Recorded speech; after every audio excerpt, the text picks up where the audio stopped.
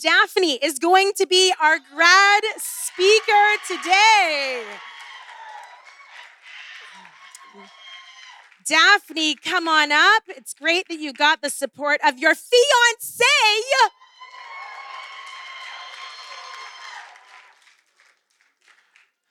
You may have to put on your glasses as the sparkle from her ring this morning. No, I'm kidding. But it's very pretty.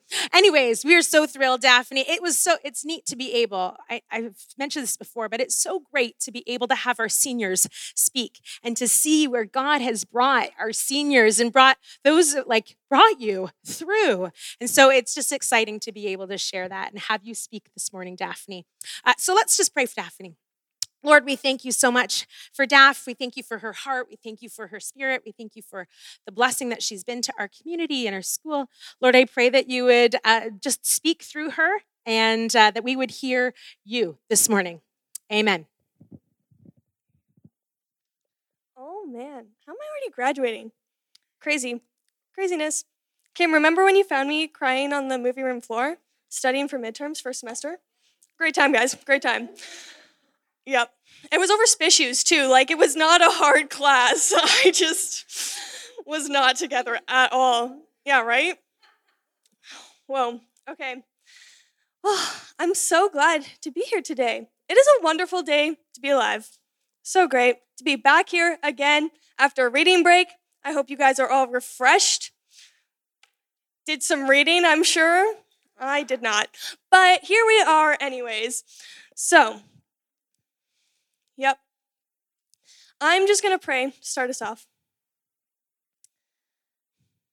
Dear God, thank you so much for who you are. Thank you so much for your peace that you provide. God, I pray that you would speak to each student here, that you would just pour into them, that you would fill them up this morning, and that they would learn to lean on you a little more today. Thanks so much. In Jesus' name, amen. Okay. So we started off our grad chapel with Brad speaking, and he joked about having family photos, so I actually brought family photos, guys. So they're going to be up on the screen. So, I don't know, I've got some parents, yep. I got my 3 sisters there, and my twin brother, if you ever hear me talking about him, he's chaotic. But here we are. Yep, my mom and my older sister with the yellow hair there are so great. They've traveled with me to BC to come check out the school. It was so much fun. And I love my family all so much. They're so great. And then I also brought a picture of Brad's family so that you all can know which sister he was making fun of when he was preaching. So the one in the green sweater, that's the one he makes reference to in his sermon. So now you all can know, and not just the people that were sitting in the front row. Okay, so before I start, I want to tell you one more story. So when I was in youth group, we had this crazy fun giveaway, it was youth group. It wasn't a budget for a giveaway, but someone had given an iPhone 7 to the youth group, which was pretty dope. So in this contest, you had to post on Instagram, show up to Sunday service, show up to youth service, bring friends, all this stuff, tag friends on your Facebook post. You got so many entries. And so I was pretty dedicated to winning this iPhone 7, not just because it was an iPhone 7, but because my iPhone was the iPhone 3. And so it was a little bit outdated. And actually, during the contest, it broke. And so then I got my aunt's old phone. And during the contest, that broke too. And then I got my sister's phone. And it was so close to death that you had to keep it plugged into a battery pack at all times. So I had this brick of a phone and then the battery pack that I'd carry around all the time. So needless to say, I was pretty dedicated. I think I tagged 20 friends in every single post, showed up to every youth event, was dragging friends along so that I had even the slightest bit more chance of winning this phone. So I ended up winning the phone, which I think is pretty cool. So Yep.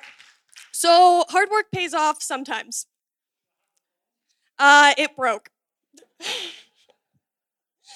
Yep. It stopped being able to hear sound, and that's a pretty important part of a phone. So I had to get rid of that one. But here we are. So, as Kim said, we've been doing Grad Chapel, and we've gone through the book of Joshua. We've started that. And so we start off with Gavin preaching, and then we went to Brad, who was preaching about them crossing over the Jordan, and then we went to Jen, who was preaching about the fall of the walls of Jericho, and then right before reading break, we ended with Riley, who was preaching on Joshua 7, who was talking about the sin of Achan. And so, in that sin, we saw that Israel lost a battle to Ai, which they really should have won because they were way better of the army wise, They really should have won, so that would have been kind of embarrassing to lose that one, but they lost because of sin. And so we're starting off in that kind of dismay, that kind of sadness that they just lost the battle, and that's where we're going to start our chapter today in Joshua 8. And so I'm going to read it to you. I feel free to open your Bibles. If not, it's on the screen. But you always should bring this guy to chapel because it's great. Okay?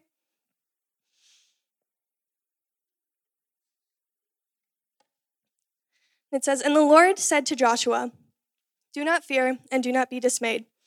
Take all the fighting men with you and arise and go up to Ai. See, I have given into your hand the king of Ai and his people and his city and his land. And you shall do to Ai and its king as you did to Jericho and its king. Only its spoil and your livestock you shall take as plunder for yourself. Lay an ambush against the city behind it.' So Joshua and all the fighting men arose and to go up to Ai. And Joshua chose 30,000 mighty men of valor and sent them out by night. And he commanded them, 'Behold, you shall lie in ambush against the city behind it. Do not go very far from the city, but all of you remain ready. And I and all the people who are with me will approach the city, and they will come out against us. Just as before, we shall flee before them, and they shall come out after us, until we have drawn them away from the city. For they will say, they are fleeing from us, just as before, and we will flee before them. Then you shall rise up from the ambush and seize the city, for the Lord your God will give it into your hand. And as soon as you have taken the city, you shall set the city on fire, and you shall do according to the word of the Lord. See, I have commanded you.' So Joshua sent them out, and they went to the place of ambush to lay between Bethel and Ai, to the west of Ai. But Joshua spent the night among the people. Joshua arose early in the morning and mustered the people and went up, he and the elders of Israel, before the people of Ai. And all the fighting men who were with him went up and drew near before the city and encamped on the north side of Ai, with the ravine between them and Ai. He took about 5,000 men and set them in ambush between Bethel and Ai, to the west of the city. So they stationed the forces, the main encampment, that was north of the city, and its rear guard west of the city. But Joshua spent the night in the valley. As soon as the king of Ai saw this, he sent all his people, and the men of the city hurried out and went out early into the appointed place toward the Arabah to meet Israel in battle. But he did not know that there was an ambush, kind of the point of an ambush, but against him behind the city. And Joshua and all of Israel pretended to be beaten before them and fled in the direction of the wilderness. So all the people who were in the city were called together to pursue them. And they pursued Joshua where they were drawn away from the city. Not a man was left in Ai or Bethel who did not go after Israel. They left the city open and pursued Israel. And the Lord said to Joshua, "Stretch out the javelin that is in your hand towards Ai, for I will give it into your hand." And Joshua stretched out the javelin that was in his hand toward the city, and the man in the ambush rose quickly out of their place. And as soon as he had stretched out his hand, they ran and entered the city and captured it. And they hurried to set the city on fire. So the men of Ai looked back, and behold, the smoke of the city went up to heaven. And they had no power to flee this way or that way, for the people who had fled to the wilderness turned back against their pursuers. And when Joshua and all of Israel saw the ambush had captured the city, and that the smoke of the city went up, they turned back and struck down the men of Ai And the others came out from the city against them, and so they were in the midst of Israel, some on this side, some of that side. And Israel struck them down, until there was left none that survived or escaped. But the king of Ai they took alive and brought him near Joshua. So, we ended chapter 7 in this little bit of despair, in this kind of hurt place of the people of Israel. And then we're starting off chapter 8, and God's like, don't fear, guys, we're going to do this again. It's like, I don't know about you guys, but like that would seem kind of nerve-wracking. Like if I do something once, I don't particularly want to mess up again, you know?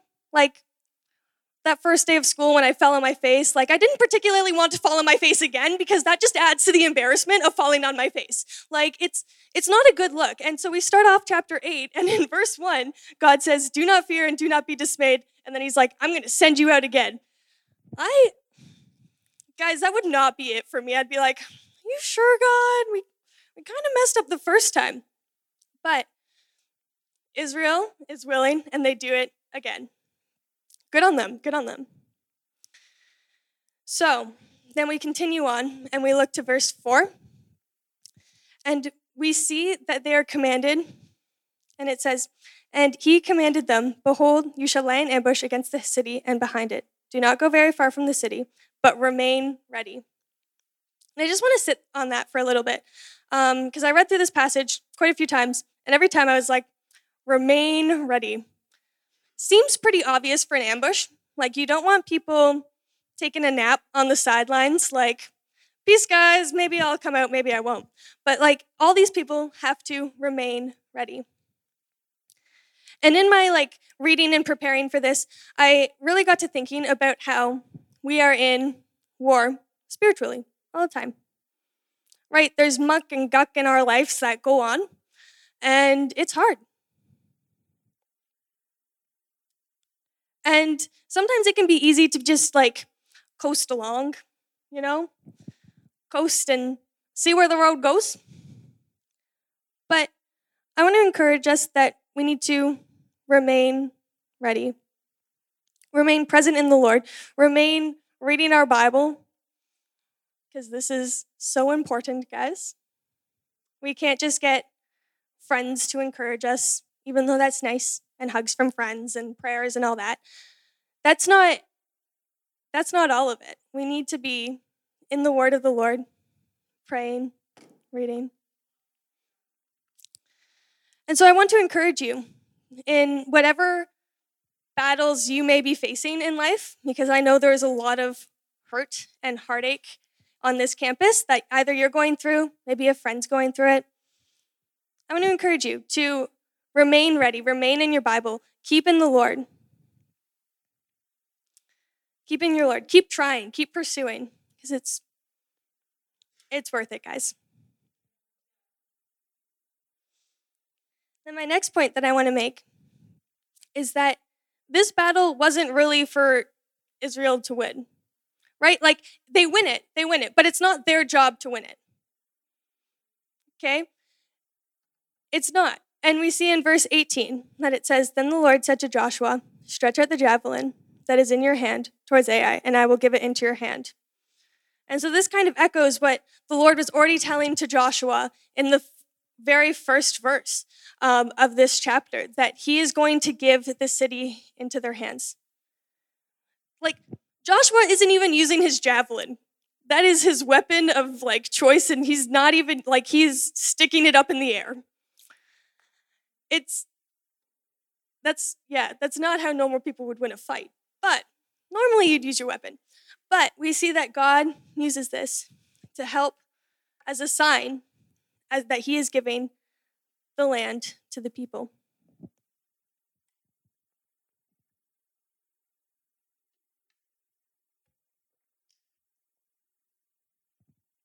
So, what do we have so far? We have that we should be at peace with the plans of the Lord and follow them, even if they might be a little embarrassing.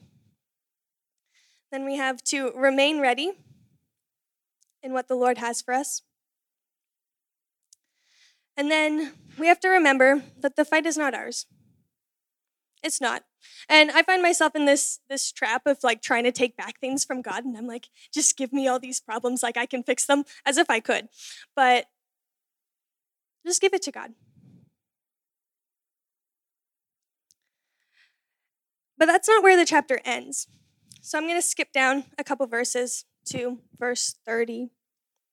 And it says, "At that time, Joshua built an altar to the Lord of God of Israel on Mount Ebal, just as Moses, the servant of the Lord, had commanded the people of Israel. As it is written in the book of the law of Moses, an altar of uncut stones upon which no man wielded an iron tool. And they offered on it a burnt offering to the Lord and sacrificed peace offerings. And in the presence of the people of Israel, he wrote on the stone and copied the law of Moses, which he had written.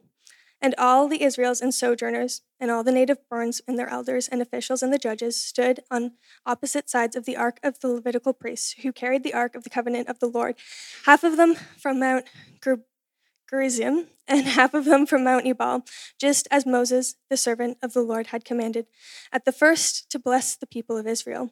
And after he read all the words of the law, the blessing and the curse, according to all that is written in the book of the law, there was not a word of all that Moses commanded that Joshua did not read before all the assembly of the Lord, and the women and the little ones and the sojourners who lived among them."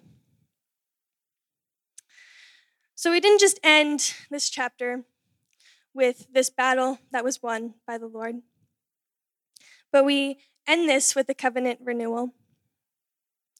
So the people very easily could have been like, "Guys, we did it, we won, yay, we're the best." But instead, they turn back to God. They build this altar. They rewrite all that Moses has written so that the message can continue on, so that other people can hear. And so guys, I don't know what troubles you're going through.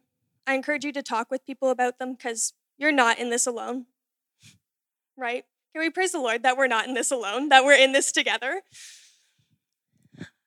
You're not in this alone. But it's so important for us to turn back to the Lord and to praise him through all of it. Because life isn't easy. It's not sunshine and roses all the time. But it gets hard.